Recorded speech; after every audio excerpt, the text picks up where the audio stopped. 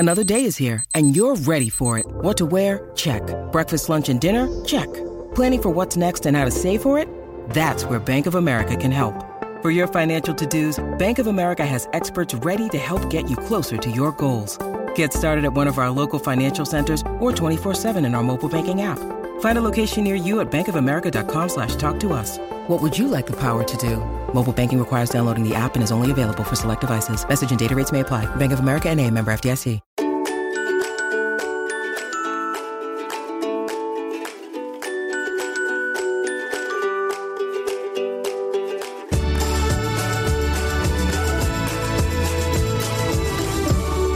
We're Momming Today with Meryl Rosenthal, founder and CEO of FlexPaths, the remote work advisors. Meryl, thanks for coming on.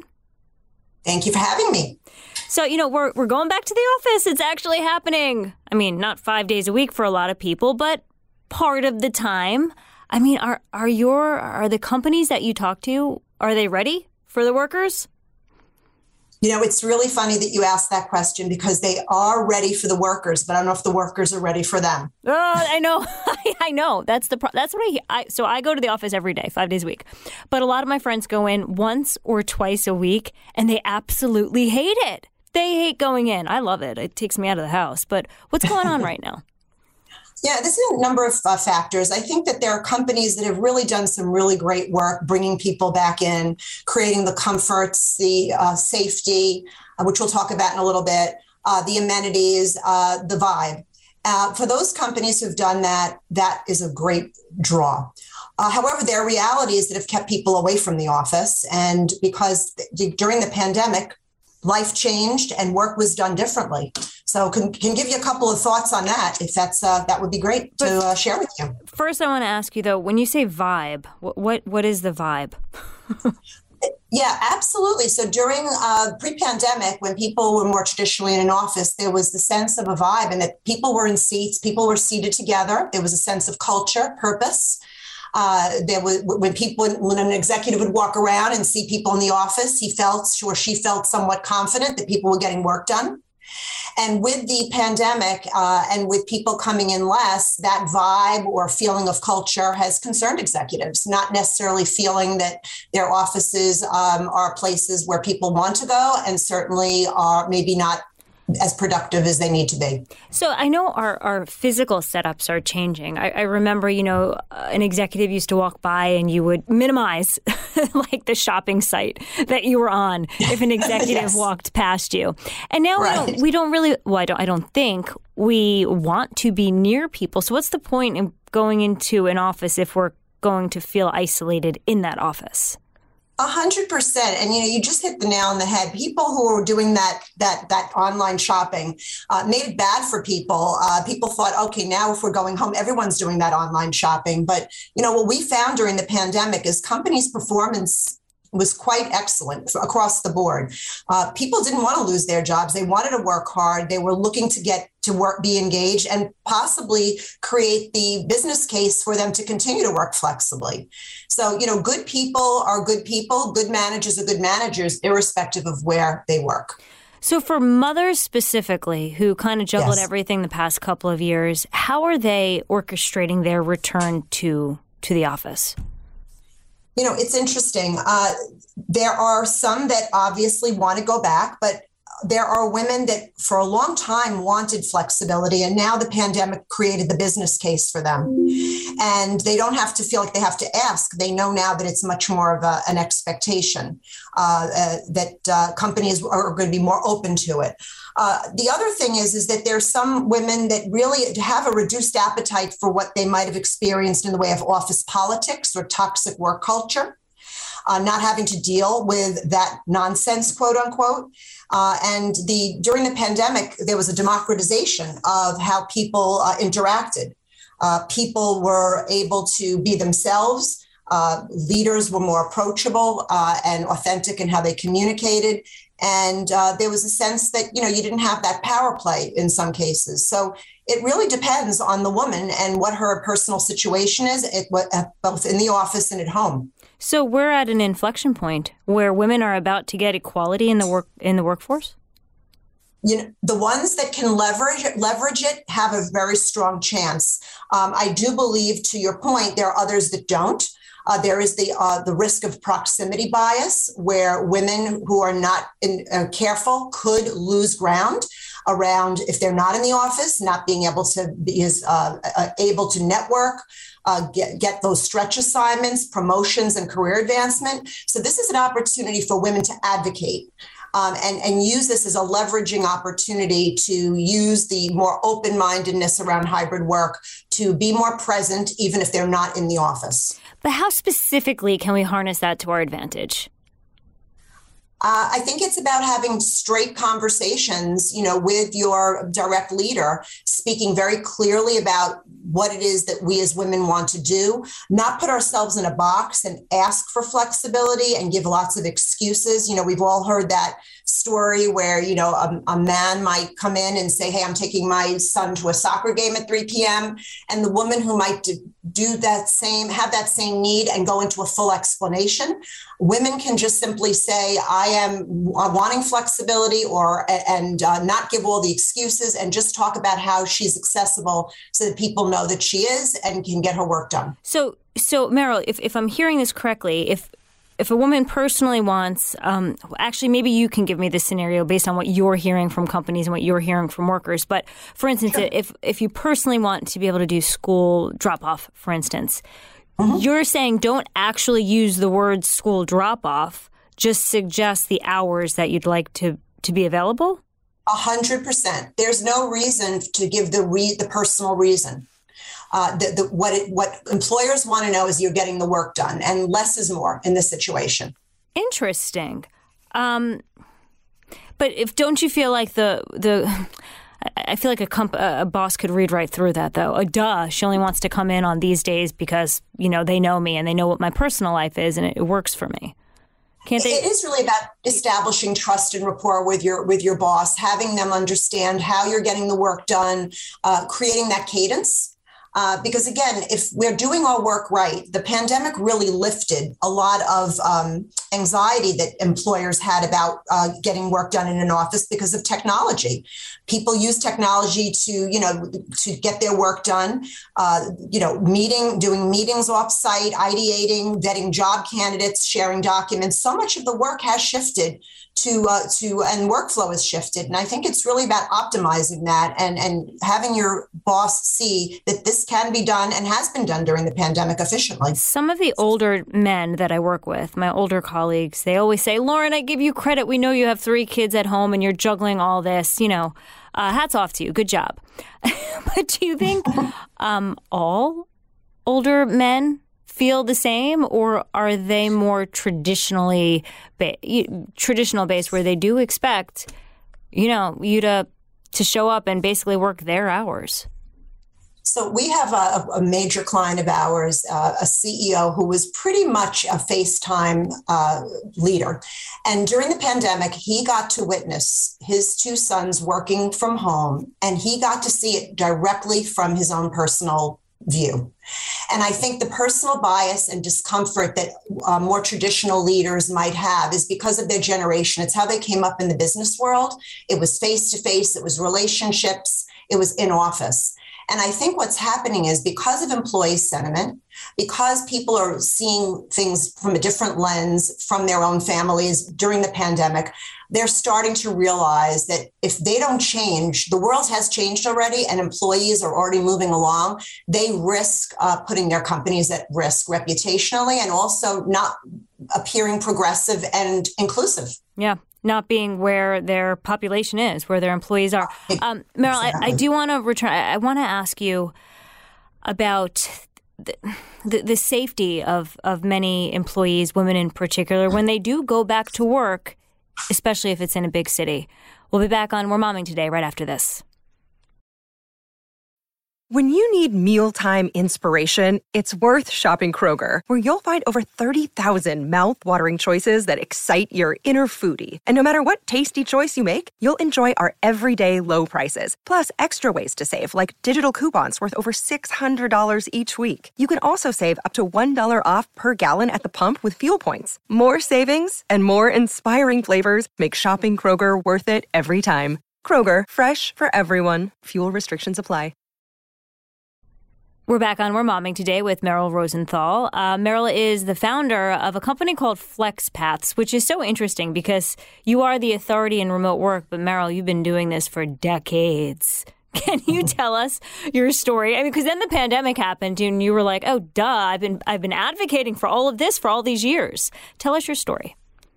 Yes. So what's been quite interesting is for 16 years, as you've said, we talked about flexible work, and it was really about educating companies about it versus them embracing it. And what's happened, as we all know from the pandemic, it caused a complete and unprecedented shift to remote work. And companies had to adapt, and we were able to jump in and really help organizations think through the plan of how they were going to get their people from traditional workforces into remote workforces, and to see the lights go off in executives' minds around the fact that this was something that could really be efficient, great for talent retention and engagement, and also be a very, very important competitive play. I take it you work from home and always have? Yeah, so my company is fully virtual. Our complete team is virtual across the United States and across North America, actually. And we walk the talk. We really have been able to show organizations how they can do this by our facing off with them effectively in this manner. But Meryl, 16 years ago, we were nowhere near where we are now. Were you, I'm assuming you were a new mom at the time, saying, oh my goodness, how am I going to juggle home and work? So you kind of put it together in a way. Do I have that right? Yes, I did. I had the situation where I was caring for an ill parent, was pregnant, and had a small child, and was working in corporate America, and saw firsthand that lots of companies were not really flexible. They said they were, but it really felt it to be a disadvantage to ask for the time and or to really be viewed as the professional I was prior to these situations. And so it was an inspiration for me to say, hey, here's an opportunity to really help companies and employees view flexibility as a business driver, as something that's good for their reputations, good for talent attraction and retention. Do people think you were nuts? I think that I think that that's a great question. I think that my husband thought I was nuts. Because it was a very different time. But I stood fast to this whole idea because I really did believe that with technology shifts, with the demographics shifts, with a lot of other trends, that this was something that was coming, and it just required people to see the advantages of it and the business case. You were a trailblazer, and you were smart and risky, because I'll tell you what, if I was caring for a sick parent, was pregnant, and already had a young child, I would not have touched that risk with a 10-foot pole. You touched it, you embraced it, and look where you are now. Well, thanks. I mean, yes, absolutely. And I think I also didn't have a choice, because one of the things that is very important to me is work and having impact and helping people. And I wasn't going to allow the barriers of the workforce to not allow me to contribute to that need and to also follow my passion. Oh, see, that's interesting. You just call it barriers to the workforce. Yeah, yes. I mean... I know, but see, now I'm just putting my corporate hat on, and I'm saying, oh God, if I was a CEO, what would I want right now from, what do you do with all your real estate? What do you do with your cafe in the building and all the camaraderie and the team building? I know you don't throw it out the window, but the change has been drastic. Absolutely. And if you're an organization, and we have them in some of our clients that have just before the pandemic bought huge pieces of real estate or renovated them, that's a big problem that they see. But what we talk about at FlexPaths is you have to solve for people, not place. And you also have to revisit what the place means. Right now, it might turn into a hub, a place where you bring clients, a place where you celebrate, a place where new employees and town halls take place, but not the place where you're going to have people come in and sit down and Zoom. Because they can do that off-site, and they have done it effectively. And you know what? Oh, sorry. Yes. I didn't mean to interrupt you. I'm sorry. I just got so heated when you said the word Zoom, because I wanted to ask you, what is the appropriate number of Zoom calls one should have a day or a week That's number one. And number two, I know employees who show up every single day for FaceTime because they think they should, because they want to, and they get frustrated when everybody on that Zoom call is home and they're in the office, when they commuted 90 minutes to get to their desks to do a Zoom call. Absolutely. And so we'll start with your first question. Number of Zooms. I think it all goes back to something that's a little different, which is just meeting management. I think during the pandemic, we've all thought about how many meetings we've had, and it's been so intense sitting at the same desk attending these meetings. So I'm hopeful that companies will be able to see the importance of not having as many meetings or shortening them or being more purposeful around them, because who wants to just sit and Zoom, right? We want to work and get the work done. So the meetings and the Zooms have been out of control. And as far as the face-to-face and and being in office versus home, to your point, nobody wants to go to the office for a Zoom. The value proposition of the office has to be changed. Again, why are we going in? And if it's just for a set of meetings, I would strongly suggest leaders sit with their people and say, hey, let's look at your work week. If you're going to be Zooming all day, stay off site. If you're coming in to welcome a new employee or to celebrate a success or to ideate or collaborate on a new project, come on in. But employees are going to need guidance right now to do that because it's not natural. We've either been in an office or home, and hybrid can be hard. So we have to help our leaders and our employees navigate that new journey. And making hybrid harder is what I teased when we came back. And that's the fact that you have violence in so many big cities, even some smaller cities across the country. Are you hearing from companies and from workers that people are scared to come back? Yes. And the Partnership for New York City has been conducting surveys of major employers to gauge their status of return to office among Manhattan's office workers. They've been asking employers that question, rank factors that attribute to a slow return. And employers have noted that public safety, in particular in mid-Manhattan, are affecting the rate at which employees return to the office. So that's a fact. And we're seeing, unfortunately, we're reading and seeing the horrific male violence taking place against women in public spaces. And that is a factor. Companies just can't open their doors and expect people are going to come. Public safety needs to be swiftly addressed. And yes, we are gleaning stories. Some of it is racially based. And some of it is just the high crime happening in New York City and in major cities. Is safety, in terms of violence and crime, higher on that list of factors contributing to this slow return? Is it higher than COVID? I think it's climbing. Wow.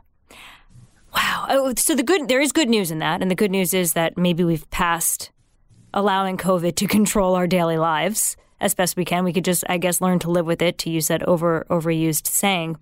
But yeah, wow. So it's not just New York City. You're seeing this in other cities, too. Yes. Minneapolis, as we know, due to George Floyd, things have not settled down the way we would all hope, given what happened. And there's much more crime and racially motivated activity there.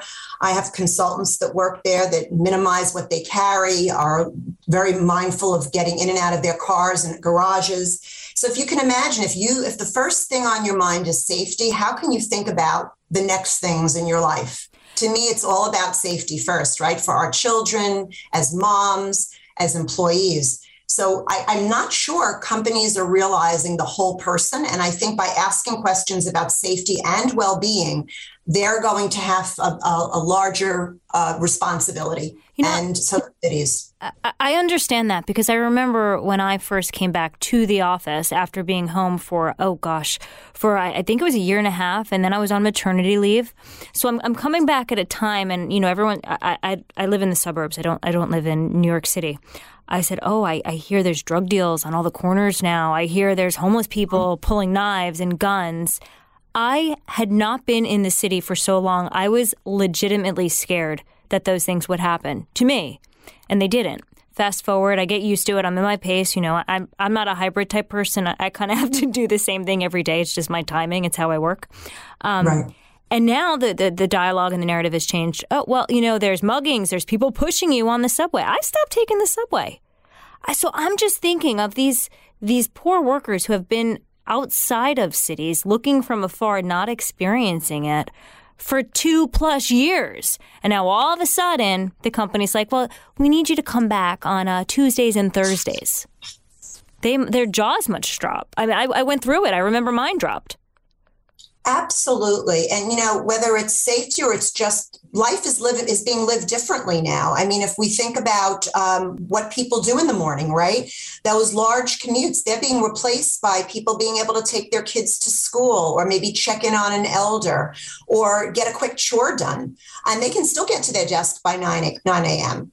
It's the whole kind of frame of mind that's changed. The commuting costs we haven't had, the parking costs, the dry cleaning, the clothing. So I think there's a whole mind shift that's occurred.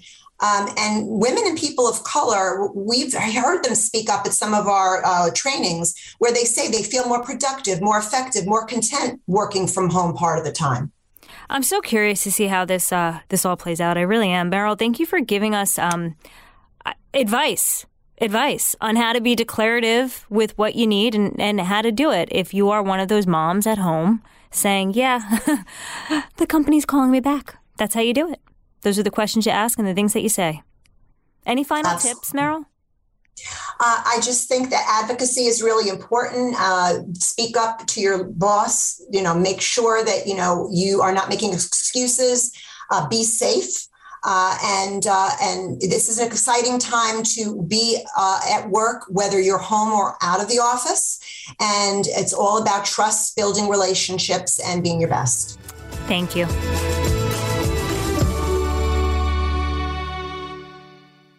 From the Fox News Podcasts Network, subscribe and listen to the Trey Gowdy Podcast. Former federal prosecutor and 4-term U.S. Congressman from South Carolina brings you a one-of-a-kind podcast. Subscribe and listen now by going to foxnewspodcasts.com.